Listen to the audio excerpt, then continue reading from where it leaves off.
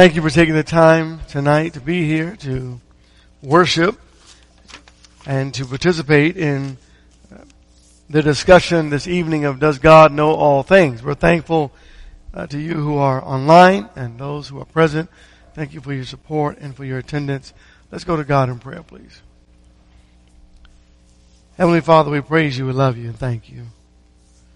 We thank you so very much. We think about the power of your hand and the providence in your creation. And that as the weather changes and we observe the animals that live in the cold, you designed them for that. And we're just amazed at your wisdom. And the animals and insects that you made for the summer heat, you designed them for a very purpose. We stand in awe of your name. We thank you for salvation. And we pray, Lord God, that you will keep our minds free from worldly thought as we worship you this evening in praise, honor, and glory to your Son. In Jesus' name we pray and thank thee, if it be thy will. Amen. Matthew 28, please. Does God know all things? And as we stated last week, a more accurate statement is, or when we say God knows all things, a more accurate statement is that God has access to all knowledge. He chooses to know some things and some things he does not. So last week, I know there was some kind of a glitch in the system or something that went on in the recording. We're going to pick up this week and move forward. If you need notes, just let me know and we'll get you covered for that. Tonight, if God knows all of mankind who will be saved, because God knows all things, then does it make an awful lot of sense to read verses like Matthew 28, beginning at verse 18? And Jesus came up and spoke to them, saying, all authority has been given to me in heaven and on earth. Go therefore and make disciples of all the nations, baptizing them in the name of the Father and of the Son and of the Holy Spirit, teaching them to observe all that I command you always, even to the end of the age. Why go to all of creation if God already knows that all of creation will not accept his word? Why would God, turn to Mark 16, why would God give such a great commission to the apostles as they take this commission and they go forth in his glory and they go to all of creation? Verse 15, and he said to them, go into all the world and preach the gospel to all creation. He who has believed and has been baptized shall be saved, but he who has disbelieved shall be condemned. Why wouldn't God instead do something different in regards to salvation? But instead, he wants the entire world to hear the gospel. Why? If he already knows they're not going to accept the gospel. If he knows all things. Turn to Matthew chapter 10. Look at this text in regards to if God knows all things. This text doesn't make an awful lot of sense for God who knows all things in the days of the miraculous. Verse 5. These 12 Jesus sent out after instructing them, saying, do not go in the way of the Gentiles and do not enter into any city of the Samaritans, but rather go to the lost sheep of the house of Israel. And as you go, preach, saying, the kingdom of heaven is at hand. Heal the sick, raise the dead, cleanse the lepers, cast out demons freely, and as you receive freely, freely give. Do not acquire gold or silver or copper for your money belts, or bag for your journey, or even 2 tunics, or sandals, or a staff, for the worker is worthy of his support. And into whatever city or village you enter, inquire who is worthy in it, and abide there until you go away. And as you enter the house, give it your greeting. And if the house is worthy, let your greeting of peace come upon you. But if it is not worthy, let your greeting of peace return to you. And whoever does not receive you, nor heed your words as you go out of that house or that city, shake off the dust of your feet. Truly I say to you, it will be more tolerable for the land of Sodom and Gomorrah in that day, the day of judgment, than for that city. So why waste time on going to every door, knocking on every single door, if you know already that this door there's no recipient for the gospel. They don't want the gospel. If God knows all things, then God knows exactly who's going to be saved and exactly who's not going to be saved, right? If God knows all things. See, this is where we get into trouble in our Bible studies with the idea of, predestination and all those kinds of teachings, because now it's like God has chosen one individual and not this individual, and it's God's choice and there's nothing you can do about it. But that's not even what the Bible teaches. The reason why they go to every home is because you never know who in that home will receive the gospel of Jesus Christ. And maybe not that time or that day. Maybe just the seed was planted or the seed was watered.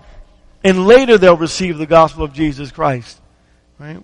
But God wants all to hear His message and have an opportunity to be saved. Matthew 7 verse 24. Therefore everyone who hears these words of mine and acts upon them may be compared to a wise man who built his house upon the rock. And the rain descended and the floods came and the winds blew and burst against that house, and yet it did not fall, for it had been founded upon the rock. And everyone who hears these words of mine and does not act upon them will be like a foolish man who builds his house upon the sand. And the rain descended and the floods came and the winds blew and burst against that house, and it fell, and great was its fall. What is the point of everyone hearing if God knows who's going to respond? Why would Jesus do that? Why would I do that? Right? If you were a salesman and you knew which houses are going to buy your product and which ones aren't, you skip the ones that aren't, and you're more productive by going to all the ones that are going to buy your product. Genesis chapter 6. Here's another question. If God knows and knew that by making mankind would become this horrible, unrepentant sinner. These people who are just terrible, horrible, wicked, and evil people. God knew that from the beginning. God said, I'm going to make people, and I'm going to make some evil and wicked people. Or should I say, some of these people are going to become so wicked and so vile, I'm going to make them anyway. I know it's going to happen. Well, if God knew that we would make that choice, why would it grieve Him? I mean, just make sense of that. Why would He be saddened when mankind turns out to be that way? If He already knew they were going to be that way, and He's God, right? So He already knew it, so why are you sad about it if you already knew it? It's like you pick a snake up by its tail, you already know it's going to bite you. So why be shocked when he bites you? Right? Grab him by his head. Well, look at the Bible. Genesis 6, verse 5. And the Lord saw that the wickedness of man was great on the earth, and that every intent of the thoughts of his heart was only evil continually. And the Lord was sorry that He had made man on the earth, and He was grieved in His heart. And the Lord said, I will blot out man, whom I created, from the face of the land, from man to animals to creeping things, and to birds of the sky, for I am sorry that I have made them. Why would He be sorry that He made us if He already knew we were going to be this way? All I'm trying to say to you is that we don't know the mind of God, but this is what we do know. God chooses not to know some things. And we have to accept that to be true. And that, again, it really calms down the aggressive mind of the world who tries to say that God did this to me. Now, this is all God's fault. And why am I sick? God made me this way. You get rid of all those arguments when you help people to understand that yes, God has access to all knowledge, but there are some things that God chooses not to know. Does God know every little boy that's going to be run over by a car? I mean, then people start blaming God and they say, well, God knew that was going to happen. Well, how do you know God knew that was going to happen? Right? I'm not saying God wound the world up and let it go. I'm not saying that. But what I'm saying is God allows man to have free choice. Okay? And we get to choose and do whatever we like, knowing there'll be a consequence for all of our choices, both good and bad. Right? Turn to 1 Samuel chapter 15. I just want you to look into the mind of God in these scriptures and recognize that there are some things that are pretty obvious and apparent that God didn't know, because He wouldn't respond the way that He did if he did know, and we know that God is not a liar, therefore what God says is true. 1 Samuel chapter 15 verse 9. But Saul and the people spared Agag and the best of the sheep, the oxen, the fatlings, the lambs, and all that was good, and were not willing to destroy them utterly. But everything despised and worthless, they utterly destroyed.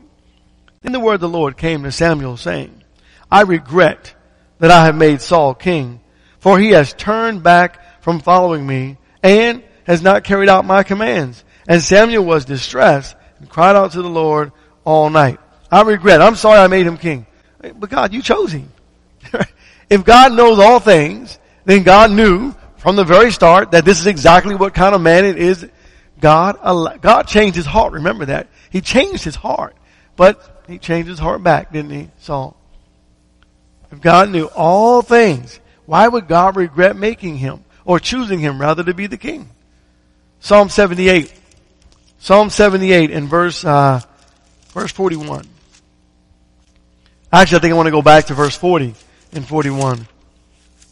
Psalm 78. Give me a chance to get there. Here's what the Bible says.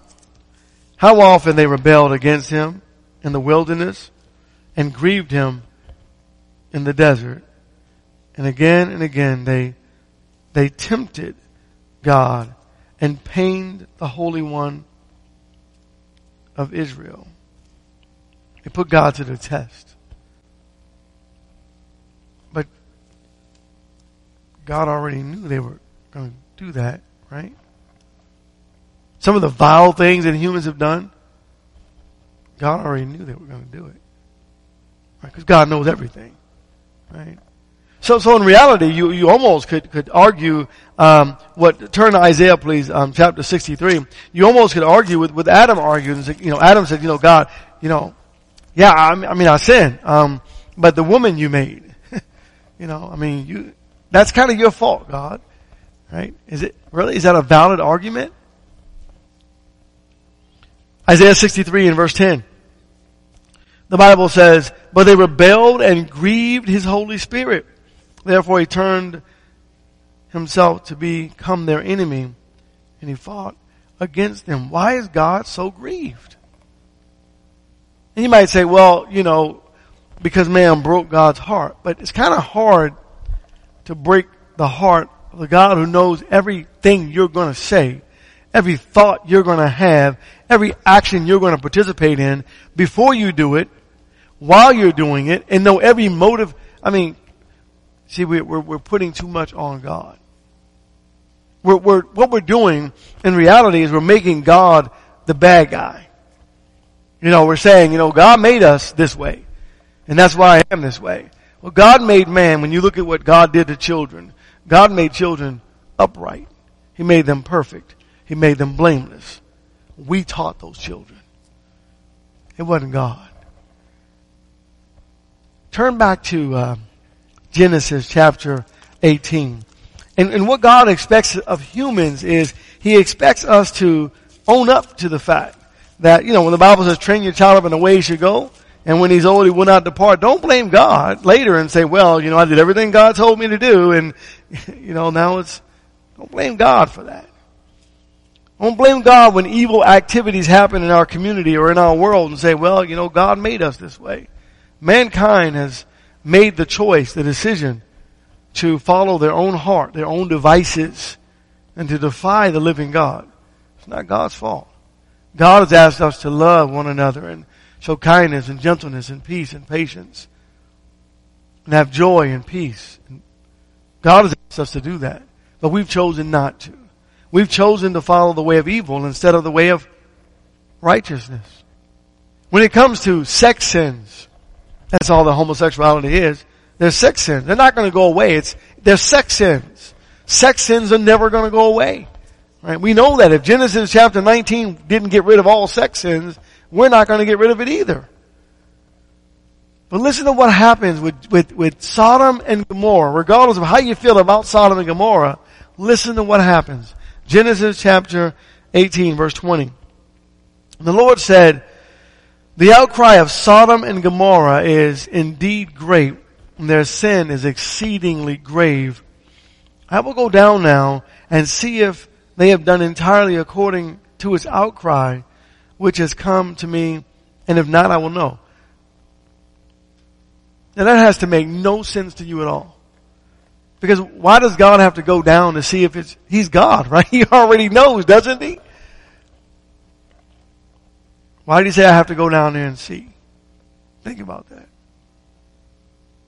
And then another verse to go to in Genesis 22. When God tested Abraham, or Abram at this time, when God tested him with Isaac, I mean, we have to ask ourselves, do we just erase the verses that we don't really like? Or do we accept them and try to understand them with clarity? Look down at verse 10. Genesis 22. And Abraham stretched out his hand and took the knife to slay his son. But the angel of the Lord called to him from heaven and said, Abraham, Abraham. And he said, here I am. And he said, do not stretch out your hand against the lad and do nothing to him. For now I know that you fear God, since you have not withheld your son, your only son, from me. So this is what I heard someone say to me. They said, well, no, that was for Abraham to know. What? That's not even what the text is about. God tested Abraham. Next week we're going to talk about the test and ask the question, what's the purpose of the test if you already know the answer? Right? A test reveals knowledge. If you already know the answer, you don't need to test anyone or test anything. So God says, now I know, but my question is, if God knows all things, didn't God already know? Answer is obviously in the text. He did not know. He tested him to see or to reveal what was on his heart. This is let me tell you what's scary about, well, it's good. That's not scary, but it's beautiful. What's beautiful, scary, maybe I'll say it in that way if that even makes sense. We can't blame anyone for our actions. It's all me. So the beautiful part about that is, at least I know that. The scary part is, I've chosen some pretty bad things throughout my life. What about you? And God knows it. Because I've revealed it. Because I've done it. And I can't blame Satan. And I cannot blame God. It's all me. Thank you, God, for revealing that to me. Not that I didn't already know it, right? Matthew chapter 5. So God is good to both the good and the evil with a divine purpose in mind. Verse 43. You've heard that it was said, you shall love your neighbor and hate your enemy. But I say to you, love your enemies and pray for those who persecute you, in order that you may be sons of your Father who is in heaven. For He calls His sun to rise on the evil and the good, and sends rain on the righteous and the unrighteous. But why is God doing that? I mean, you know, if God already knows these folks are never going to repent, they're never going to change, why not show a special kind of favor to your children as opposed to the world and make it pretty obvious and evident? Well, you and I know that everyone will become a child of God to get something, right? And so that wouldn't be real love. But couldn't God do that and still know that this guy came with impure motives, and so therefore his salvation wouldn't be valid? It kind of complicates things a bit, though. Turn to Psalm 145. God is kind with a divine purpose in mind. Psalm 145, beginning at verse, in fact, we're just going to read verse 9. Psalm 145 in verse 9. The Lord is good to all, and His mercies are over all His works. Turn to Acts 14, verse 11. Acts 14 and verse 11. Someone says, well, it's just God's nature to be good to all and to, well, yeah, that's correct. But there's a divine purpose behind God's goodness to all. Verse 11 of Acts chapter 14. And when the multitude saw what Paul had done, they raised their voice, saying in the Lycaonian language, the gods have become like men and have come down to us. And they began calling Barnabas Zeus and Paul Hermes, because he was the chief of speakers. And the priest Zeus, whose temple was just outside the city, brought oxen and garlands to the gates and wanted to offer sacrifices with the crowds. But when the apostles Barnabas and Paul heard of it, they tore their robes and rushed out into the crowd, saying, men, why are you doing these things? We are also men of the same nature as you, and preach the gospel to you, in order that you should turn from these vain things to the living God, who made the heaven and the earth and the sea and all that is in them. And in the generations gone, he permitted all the nations to go their own ways. And yet he did not leave himself without witnesses, in that he did good and gave you rains from heaven and fruitful seasons, satisfying your hearts with food and gladness. So God was showing all of this kindness, and he continues to show all of this kindness to the world. Why does God do that? There's a divine purpose. Why is God kind to us beyond what we deserve? There's a divine purpose. Romans chapter 2 in verse 4. And here it is.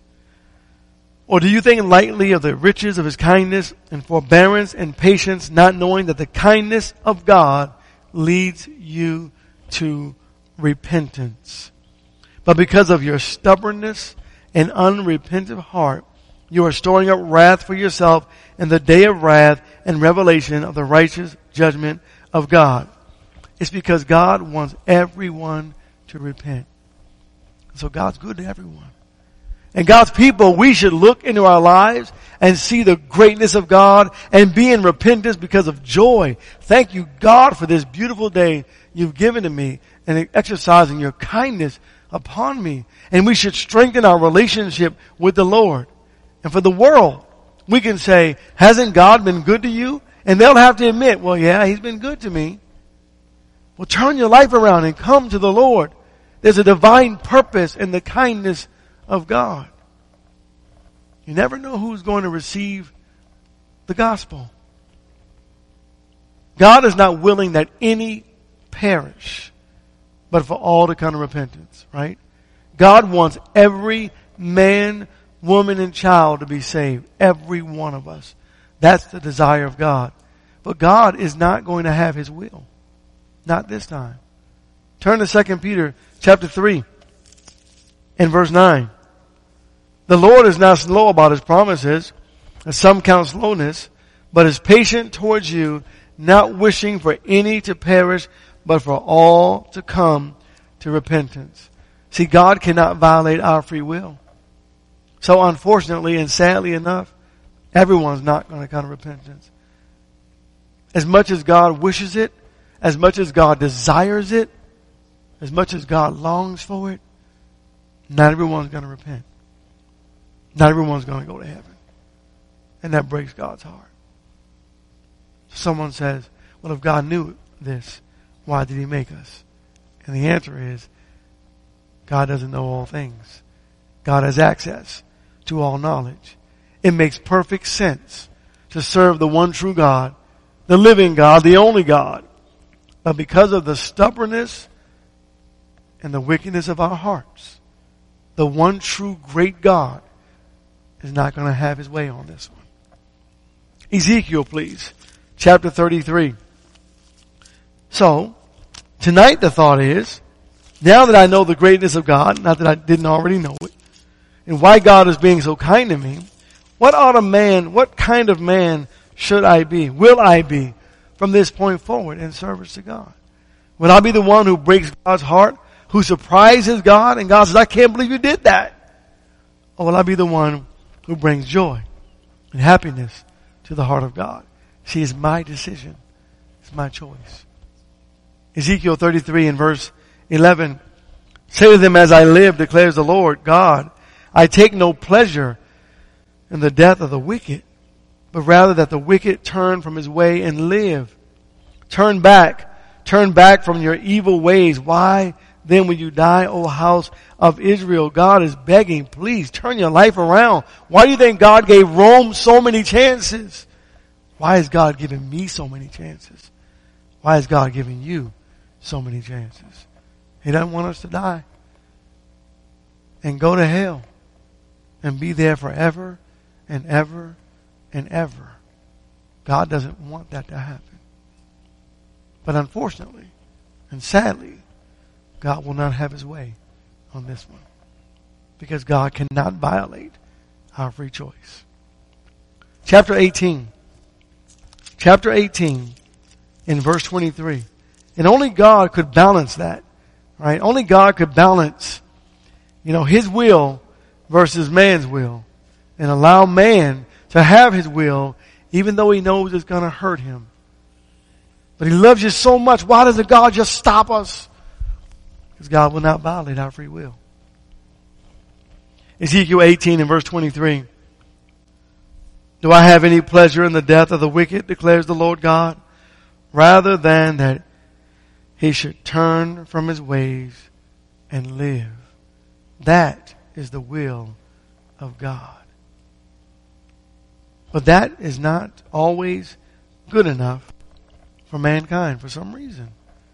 Man refuses. You go out, you teach a Bible study, and you say, come to the Lord and live. And man says, I don't want to live. I don't want to live. Not for God. I want to do whatever I want to do. Thank God for his patience. That there's another day. Do you know why today even exists? God's giving everybody one more chance. One more chance. And tonight, if you have something in your life that you need to repent of, God's giving us one more chance. Tonight, if you're not a child of God and you need to surrender to him in the waters of baptism, God has given us today one more chance. Tomorrow may not come. There will come a day when God will say, enough is enough. It is over. But today has been a good day because God has given us one more chance. Romans 6 and verse 23.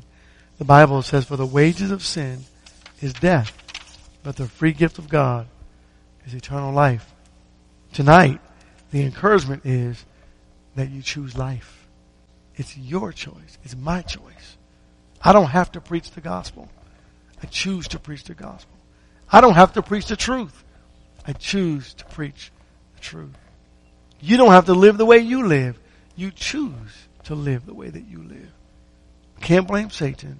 We cannot blame our fellow man. And we cannot blame God. God says, I made you, and now I expect you to choose what's right. But I'm not going to control your life. The choice is yours. Thank you for your time tonight. The lesson is yours. I pray something is said to encourage you and strengthen your faith this evening to give glory and honor to our God.